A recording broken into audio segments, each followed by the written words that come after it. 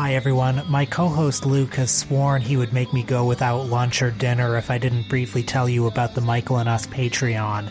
At patreon.com/MichaelandUs, for a mere $5 Yankee per month, you get an entire extra episode every week.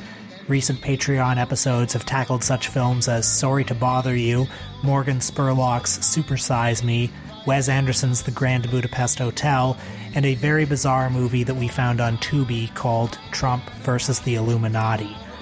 All that and several years' worth of bonus content at patreon.com/MichaelandUs.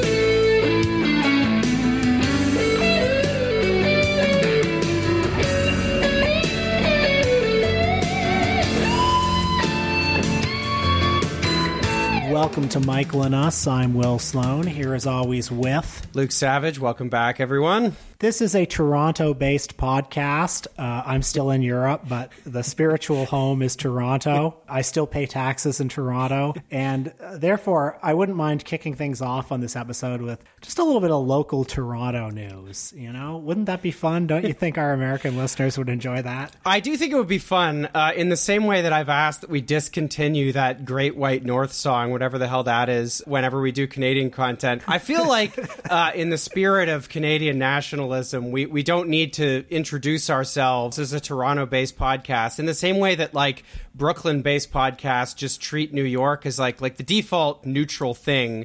Like, the neutral and universal subjectivity is to be in Brooklyn, New York. We should just do that, but for Toronto. And let the exposition reveal that we're in Toronto, as opposed to saying, a little bit of local flavor. I don't know. What do you think? Perhaps it's a fool's errand. Well, you heard it here first, folks. We're not going to be using... I don't want to say we're never going to use it again, but we're going to be using the Geddy Lee Take Off to the Great White North song less. We were basically using it to apologize in advance for talking about Canada. What is that Great White North thing? I mean, I grew up in Canada, and I have no idea what that is, lest any American listeners or listeners elsewhere think that that's some, like, great Canadian patriotic classic or something. Well, first of all, it is a great Canadian patriotic classic. It comes from the Bob and Doug McKenzie album, The Great White North. Luke, have you ever seen the movie Strange Brew? If you have, you'll be familiar with the characters of Bob and Doug McKenzie, the classic beer-swigging Canadian archetypes played by Rick Moranis and Dave Thomas. Came from SCTV. Well, that song was the big novelty song from their album, which went like mega platinum in Canada when it came out in the 70s. Wow, so like, in other words, that just kind of makes me even more suspicious of it. The ironic sort of Canadian self-parody was actually just received very earnestly. I like that album, but nevertheless. Toronto news. Folks, as we've mentioned on this podcast, Toronto just recently had a municipal election. Our mayor, John Tory, was re-elected virtually unanimously to a third term. It was one of the sleepiest elections ever held anywhere. Turnout was the lowest it's been in modern times. Tory, I don't want to say he ran unopposed, but it certainly felt that way at times. Nevertheless, it was a consequential election because looming over it have been the specter of huge changes to local government. And this past week, that specter came to fruition. I'm mixing my metaphors, I think, but the Ontario provincial government, led by Premier Doug Ford, friend of the show, passed legislation that will turn Toronto's city government into a strong mayor system, one that resembles municipal governments in New York and Chicago. Now, formerly, the mayor of Toronto had just one vote on council legislation, just like any other councillor. Toronto currently has 25 city councillors, so that means if the mayor wanted to get his agenda passed, he was expected to cultivate a certain amount of consensus among council and get at least 50% of those 25 councillors. But under the new system, the mayor has veto power over bylaws that council has approved that the mayor believes conflict with provincial priorities. Council can override the veto, I believe, if it gets a 2/3 majority vote, which is, virtually impossible. Crucially, Tory has requested the ability to legislate with support from just 1/3 of council, and he got that. So obviously Tory has been working behind the scenes with Doug Ford to make this happen. He's vague on why exactly he needs these powers, but his key priority seems to be housing. He wants more mid-rise housing in low-density areas. Now, I mean, Tory's not stupid. He knows he has to sort of say that there's like a progressive agenda to this. Well, another word for housing is development. Yes, exactly. That's the thing. I mean, Toronto is a city with a great affordable housing crisis, and when a center-right mayor and a right-wing premier work behind the scenes to pass this, I mean, I like to think they care deeply about the housing crisis, but I don't think that's actually what it is. No, of course not. No, I mean, this kind of thing is completely consistent with modern right-wing ideology. You know, it has a through line with the kind of Tory ideology, sort of militant Tory ideology that we had in Ontario in the 1990s in the form of the Mike Harris government, in which Rob Ford's father was a backbencher in the Conservative Party at that time, Doug Ford Sr. And, you know, the Harris government was also very interested in kind of municipal reforms. And we've probably mentioned this on previous episodes, but just a kind of quick political science note. In Canada, municipalities are a level of government, but they are creatures of the provinces. That's generally how they're referred to. They don't have a sort of embedded status. They are subject, at least potentially, to reordering and reorganization by provincial governments,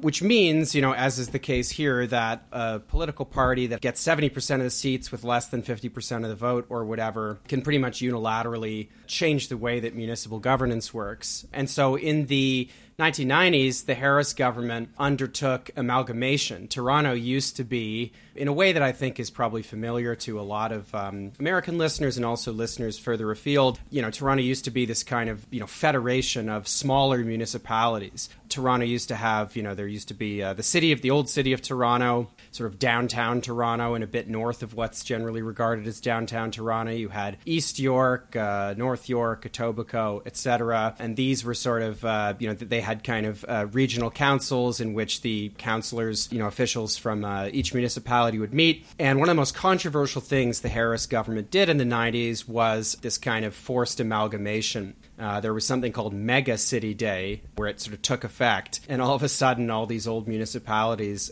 ceased to exist. There were a few things that were used to justify this. At the time, there was a kind of, it's just the kind of language of fiscal conservatism was, if I'm remembering rightly, this was sort of the front-facing rhetoric around this kind of stuff. There was something called the Fewer Politicians Act, which I'm forgetting the date, but it may have been contiguous with the megacity stuff. And, you know, the idea was basically, you've got all this duplication, all this red tape. The Harris government was sort of just classic, like slash and burn, make the poors work for their welfare, that kind of thing. And a big part of that was, we got too many politicians and we should just have fewer politicians.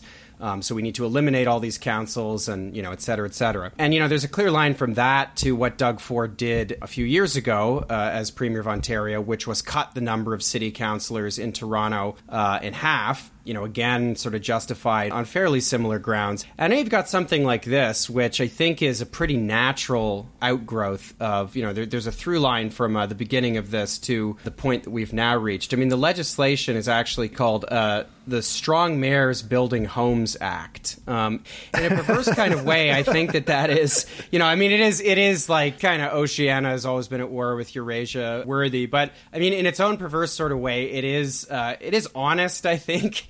There's a kind of a dark sincerity to what's conveyed in the name of the legislation. Because really, if you're somebody like John Tory, who's a sort of avuncular, technocratic conservative, like his whole presentation is so boring, you forget that he's a politician and you forget that there are politicians. Like, as Will said off the top, he wasn't quite reelected unanimously. I mean, he got something like, 66% of the vote or something, and the runner-up candidate and the sort of well-meaning technocratic urbanist who was running against him as the sort of progressive standard bearer who, I voted for, but who, I never expected to win. He got something like 20% of the vote, maybe a little bit less than that.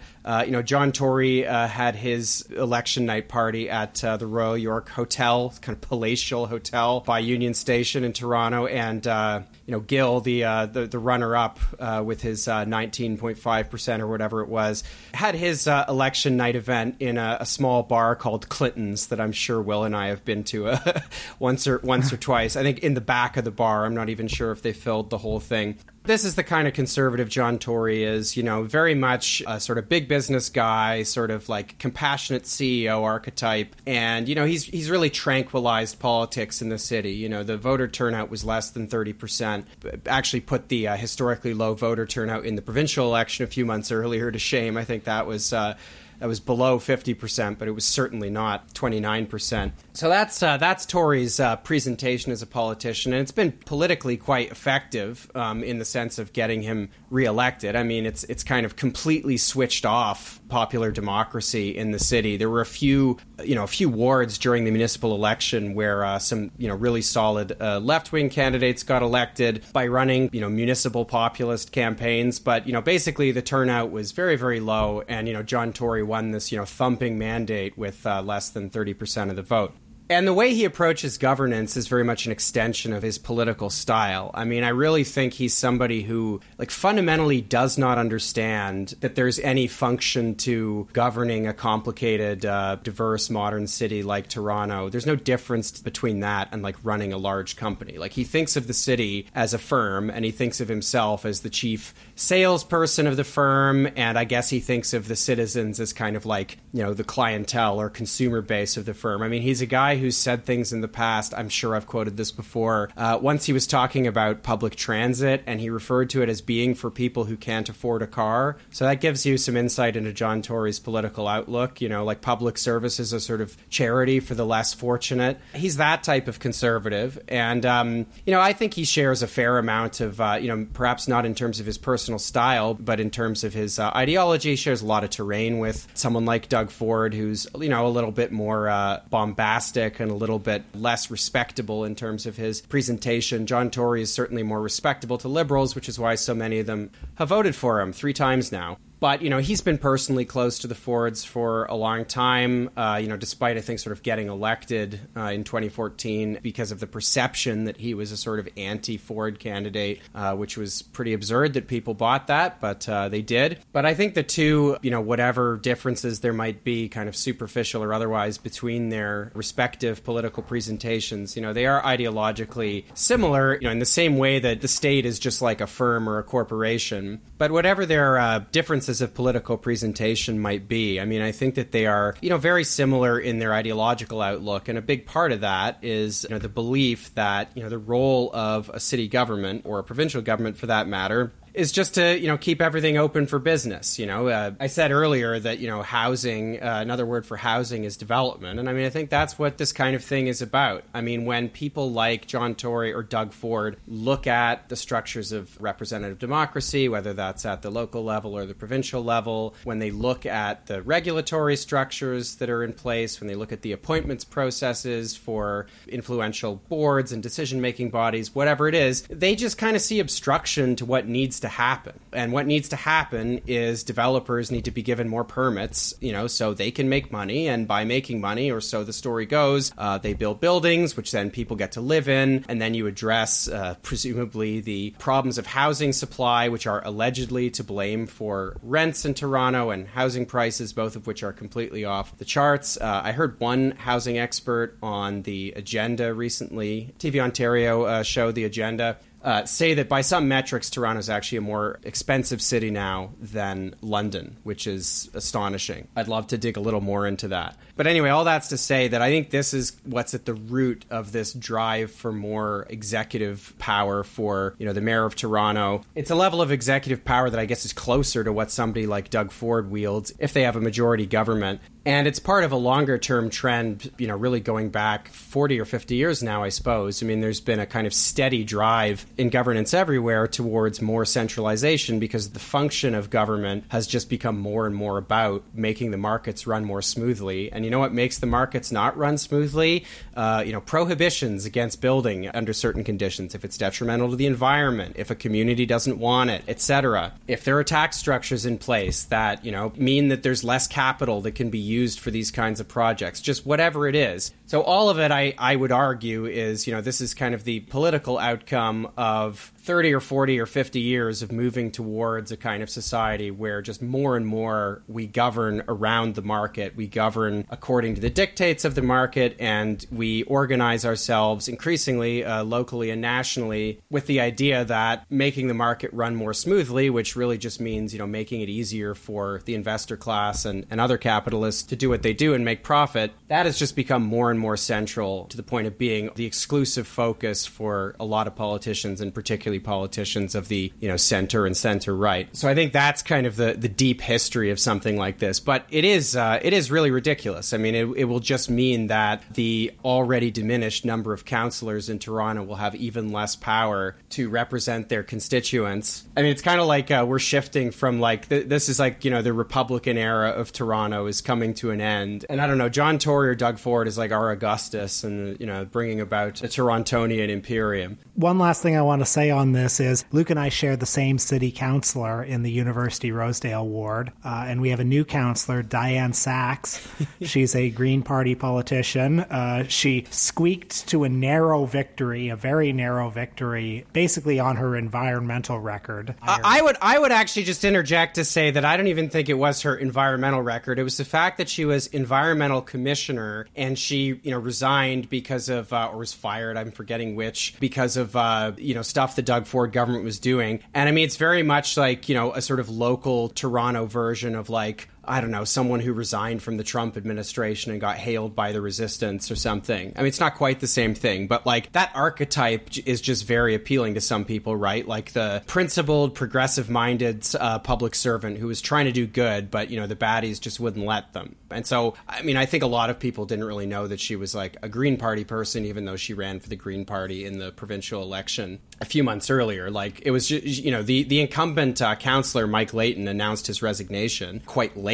Very popular guy, very good local councillor. And, people did not have a lot of time to get to know the candidates. And so, now by 150 votes, we're stuck with this Green Party person as our city councillor. Well, she's someone who had a long history of good relations with John Tory, which was something that was either emphasized or de-emphasized in her campaign, depending on how progressive her audience was. Well, this past week, she voted to uphold the right-wing councillor Francis Nunziata's legislation, which prohibited the strong mayor legislation from being the subject of discussion at the first council meeting. And she was the tie-breaking vote. It was 13-12. So an inauspicious start for University Rosedale's new progressive champion.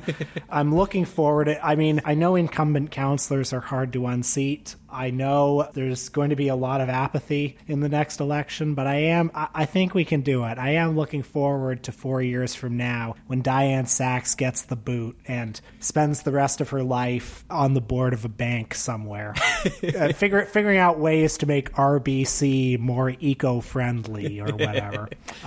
Anyway, I have only one political principle, and it is render unto Caesar that which is Caesar's, and render unto God that which is God. And that is the revelation that I learned from our film on this episode, Howard Hawks' classic Sergeant York. They won't get me. I'll go back in them hills. You ain't gonna put hounds on your trail and follow you no matter how far back you go. Then they better not catch up with me, or they'll be a-wishing they hadn't.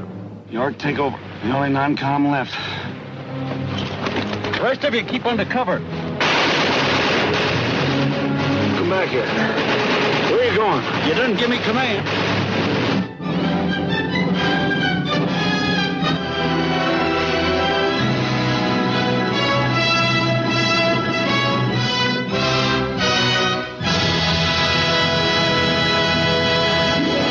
Would you believe this is the second Howard Hawks film I've watched in the past month? I guess that's not that impressive a statistic, but it is. What was the other one? Well, the other one was His Girl Friday, which is possibly one of the funnest movies ever made. I did have fun watching this movie, but not as much as His Girl Friday, which is, this movie was kind of corny and generic with some good moments, and His Girl Friday is just like a wailing guitar solo of charismatic performances and good writing. Yeah, I'd say we're pretty much 1-to-1 in agreement, both on this movie and His Girl Friday. But I do want to bowl you over with some statistics, Luke. This movie was such a phenomenal success in its day. When it opened in 1941, it was the biggest hit of the year. Not only that, it was the third biggest movie of all time up to the point of its release. It was third only to Gone with the Wind and Snow White and the Seven Dwarfs. It made more than twice as much as the second biggest movie in 1941, and substantially more than such other 1941 releases as Citizen Kane and How Green Was My Valley. Not only that, this movie was unanimously praised by critics. It won Gary Cooper an Oscar for Best Actor. It was Howard Hawks' only Oscar nomination for Best Director. President Roosevelt saw this film. He invited the subject, Alvin York, to the White House. General Chiang Kai-shek ordered a print to show his troops in China. It's amazing to think about this because I think today this movie, if it lives on at all, it's more as a curio than a classic. I mean, it's nobody's favorite Howard Hawks movie. I think the only people who watch it really are, maybe people stumble on it on Turner Classic Movies, or people like me who are trying to work their way through the Howard Hawks filmography eventually get to it. What people need to remember is this movie opened in New York in the summer of 1941, and when it was in wide release around the country, the Japanese bombed Pearl Harbor. So yeah, I think Howard Hawks owes a debt of thanks to Admiral Yamamoto myself. I also think it's important to remember that Howard Hawks, he is one of the filmmakers that the auteur theory was founded on. Today, he's probably one of the best known of the Hollywood directors of his era, but none of the people who have written about Howard Hawks really think about this movie very much at all. It's considered a very atypical Howard Hawks movie. Hawks's filmography tends to be divided into two categories. There are dramas, which tend to be about groups of strong men who are excellent at what they do. They're pilots or they're soldiers or that sort of thing. The comedies would invert this. They tended to be about strong, brassy women and wimpy, bespectacled men. And they'd be very wacky and antic and full of shenanigans. The typical Howard Hawks drama is Only Angels Have Wings. The typical comedy is Bringing Up Baby. But this was a for-hire job for him. He got this job within a week of being fired from another movie. He didn't like the script. I've got a whole list here of ways that it departs from a typical Howard Hawks movie. It's his only one that's focused on characters from the South. He generally didn't like that milieu. It's the only one with a heavily religious theme. It's the only one that has a prominent mother character. It's one of only 2 times that he worked on a biopic, and the other one he left before it even started filming. He made 4 World War I movies, and the other 3 all emphasized the dark side of the war. Not this movie. This movie is unabashedly a propaganda film. It's very pro-war, and it goes to some rather absurd lengths to be pro-war. And I mean, the main reason I wanted to bring it up is because it's an interesting historic document in the way that it addresses this dueling influence of Christianity and nationalism in the American psyche. You watch this movie and it's still very relevant. Christianity and hardcore patriotism and hawkishness would seem to be conflicting with each other, but this movie finds a way to thread that needle. I know a certain moral majority that would like a word, Will. So, what do you think of the main character of this film? Alvin York, I mean, he's a sort of, played by Gary Cooper, obviously. He's a sort of aw shucks version of Chris Kyle. Very charming, sort of, down-home Southerner. The film spends much of its time in the South. I mean, the actual war footage, which, is pretty spectacular in some ways. That occupies, about a quarter of the film at the end. And we spend much of the movie in Tennessee, where Alvin York is just a kind of humble sharpshooter. He's kind of a hobbyist sharpshooter, never had any training, but is really good at it. There's a scene, which I guess is supposed to be funny, where he wins this turkey shooting contest, where there's a turkey in a hole, and it keeps popping its head out, and none of the guys can hit the turkey. I'm not really sure why the turkey would stay there when it's just getting repeatedly shot at. That didn't really make sense to me. But anyway. Have you ever gazed into the eyes of a turkey, Luke? You look into its eyes and you see only immense stupidity. I believe that remark that you're quoting was actually made about chickens, but perhaps it applies here as well. Anyway, Alvin, what do we know about him? He's a bit of a rapscallion. He gets into fights. He drinks too much. What are his other character points, Will? There's a young woman that he wants to get married to, and he indicates this to her, and she says something like, well, shucks, Alvin York, folks say you're no good except for fighting and hell raising, and by golly, I reckon they're plumb right. Can I point out, you mentioned that she's a young woman. In reading up on Alvin York, apparently he was 29 and she was 15 when he began his pursuit of her in real life, so she was indeed quite young, yes. Much of the first half of the film is spent with Alvin York trying to become a homesteader, trying to round up enough money to buy this particular plot of land. All he needs is $70, or maybe it's $60, I can't quite remember, and he has 2 months to earn it, but he doesn't quite earn it in time. And this leads to a dark night of the soul. He's very upset. He's going to go out and he's going to kill the evil landowner who reneged on the deal, but then he quite literally has a road to Damascus moment. He's, struck off his horse and he discovers God. Now, inconveniently, this happens around the time that the United States enters the First World War, and he gets drafted, but he's been reading the good book, and something that he's learned from it is that you're not supposed to kill other men, you're not supposed to be violent, and he doesn't see any possible way to reconcile this with his Christianity. So he tries to find a way to be a conscientious objector. Uncle Sam closes all the loopholes, though. He points out that Alvin York is not actually a member of any official denomination. He's just sort of a free-flowing, Bible-reading Christian who knows a pastor. So, unfortunately, he's not actually able to prove that this is against his religious beliefs.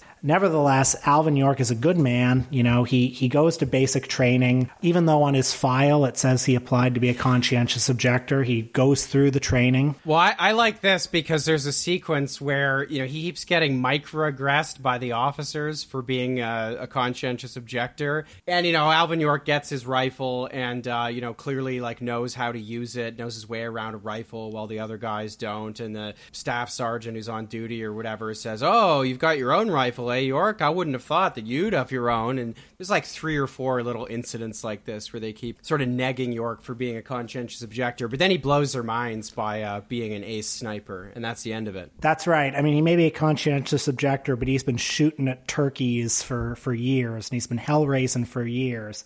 He's a late-in-life convert. So eventually he's called into the admiral's office or the corporal or the captain or whoever it is, and they say, listen, the admiral or the corporal or the captain. It's all the same to me. They say, "Listen, bud, we've been looking at your file, and we can't figure it out. You're a great sharpshooter, but apparently you wanted to be a conscientious objector." And he says, "Well, yes, sir. I've read a book." And that book is the Bible. It says, "Thou shalt not kill." And then... Well, by the way, I'm going to get you the big book of military rankings.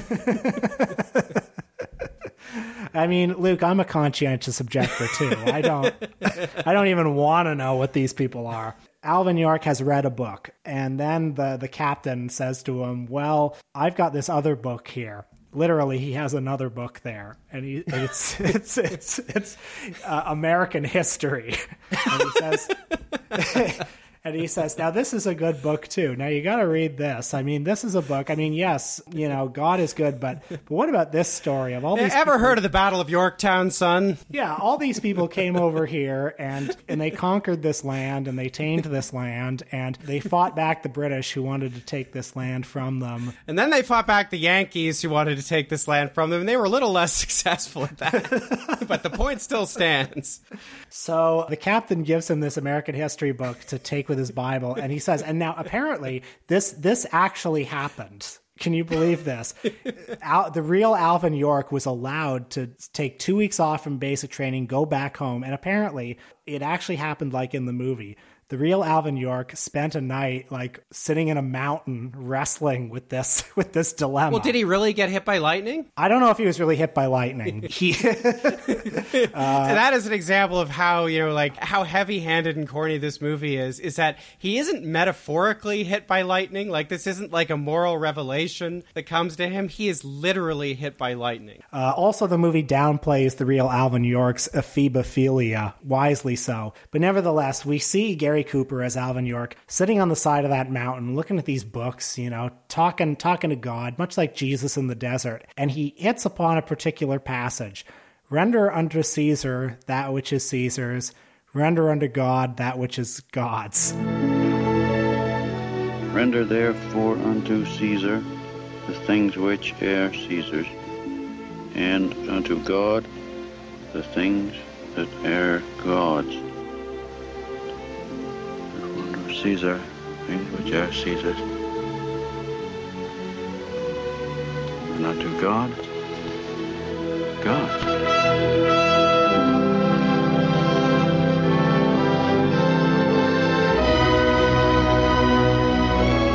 And so he realizes, oh, you could have two whole separate moralities. Well, it's so funny because it's like, the render unto Caesar thing has been, there's, endless interpretations of it, but he just has the most conservative interpretation of it, imaginable. It's like, oh, render unto Caesar. It's like, okay, so just like obey authority. Yeah, exactly. Yeah, you can have one whole set of principles when you're in church, but then when you're outside of church, you can have another set of principles. And that fucking That's something else that a certain moral majority well understands too. It's also the moral framework of Jerry Falwell Jr. Yes.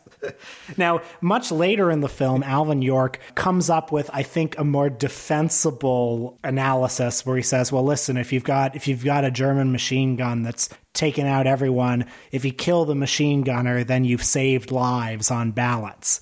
He says a version of that later in the movie, and it's like, well, why didn't you just say that before? The pragmatic approach makes much more sense than this trying to have it both ways approach. Anyway, the last act of the movie largely takes place in France, where we see the deed that put Alvin York in the history books. He and his small battalion were behind enemy lines. They were trying to capture this railroad that the Germans had occupied. They were overwhelmed with enemy fire, and then Alvin York himself took out 25 of them, to the point where the squadron leader or the captain or the admiral or whatever the German was, he raised the white flag. Alvin and his troop of just 7 other people captured 132 Germans, including senior officers, and marched them to a POW camp. Corporals and privates. And exactly. And they took control of the railroad, and, the rest was history. At the end of the movie, Alvin York arrives in New York, a hero. He's the subject of a media frenzy. He's much like a couple of real heroes that we saw a few weeks ago, Spencer Stone and Alex Skarlatos and Anthony Sadler, after a fateful trip on the 1517 to Paris. Well, I should also say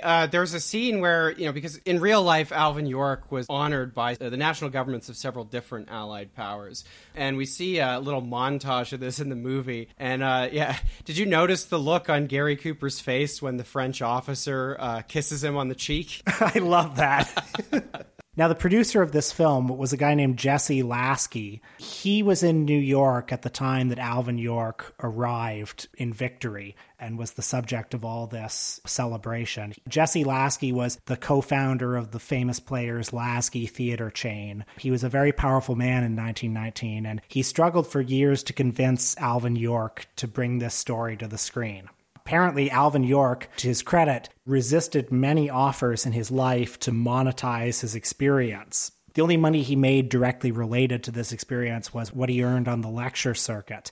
And he put a lot of that money into various educational initiatives in the poor areas of Tennessee. Yeah, now see, if he was rendering money unto Caesar like Jerry Falwell Jr., he just would have done all the corporate sponsorships and stuff. So little bit of inconsistency here from Mr. York, but perhaps in the right direction. And by the way, those 1517 to Paris boys have really figured it out. They've really figured out a way to cash in. They've shown the error in Alvin York's thinking. But anyway, Jesse Lasky apparently pursued pursued this for 20 years. By 1939, he was almost a ruined man. He had lost his house. He was deeply in debt. And as his last way out of complete destitution and ruin, he went to Alvin York and said, listen, we got to stop this guy Hitler. I know that you want America to get into the war. This could be a powerful tool to rouse up sentiment against Hitler. And Alvin York said, okay, where do I sign? And Hawks himself, as I said earlier, was not particularly enthusiastic about the film. He brought in John Huston as one of the writers, a young John Huston. And I have a quote here from John Huston, who is credited on the screenplay. He says, York was a very amusing fellow, and I tried to put this across in the film. I tried to show his comic side, and dramatically he was a terrific character. I don't believe the film delivers a terribly profound and relevant message. We weren't trying to make All Quiet on the Western Front. That was a film that set out to show the First World War in all its horror, all the better to shock the viewer so that he wouldn't repeat it. We chose to tell the story of a man, a particular case. It's completely infantile and absurd to want to try to find an overall moral in it. So anyway, that's the complete John Huston quote. I'm not terribly enthusiastic about the film, and I think he has a pretty good read on it. Yeah, I mean, that's interesting. I mean, I think for me, part of the weirdness of this film is that, because obviously it was a film designed to encourage American participation in the Second World War, and, was apparently quite successful in this. But, it uses the First World War and, this story out of the First World War as the hook for that. And that, I think, is what is the root cause of one of the film's real flaws, which is that the revelation that Alvin York has is entirely taking place within his soul. It's an individual rather than a sort of political or even larger moral revelation. When he's going off to war, there's an exchange between, I guess, one of his sisters and his mother. And the sister says, Ma, what are they fighting for? And she says, I don't rightly know, child. I don't rightly know.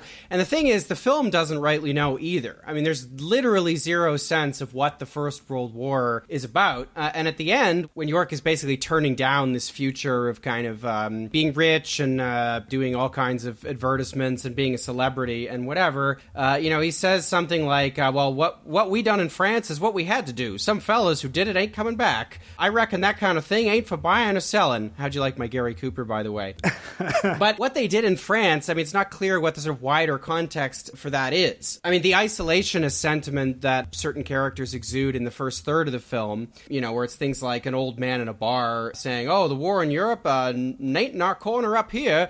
And, that's kind of the end of it. People are very uninterested in the actual dynamics of the war, etc. And that extends right to the end of the film, even when Alvin York is fighting in it. Now, obviously, that's partly about the fact that Hawks is not trying to do a deep read on the First World War. He's trying to present viewers with an inspirational story that's going to, encourage young men to sign up, join the U.S. Army when the time comes. But the net result is that the First World War just ends up being a sort of generic war in Europe, and it's not really clear what it's about. And because so much of the film centers on this revelation that its main character has, I mean, that revelation to me ends up being kind of a narrow one.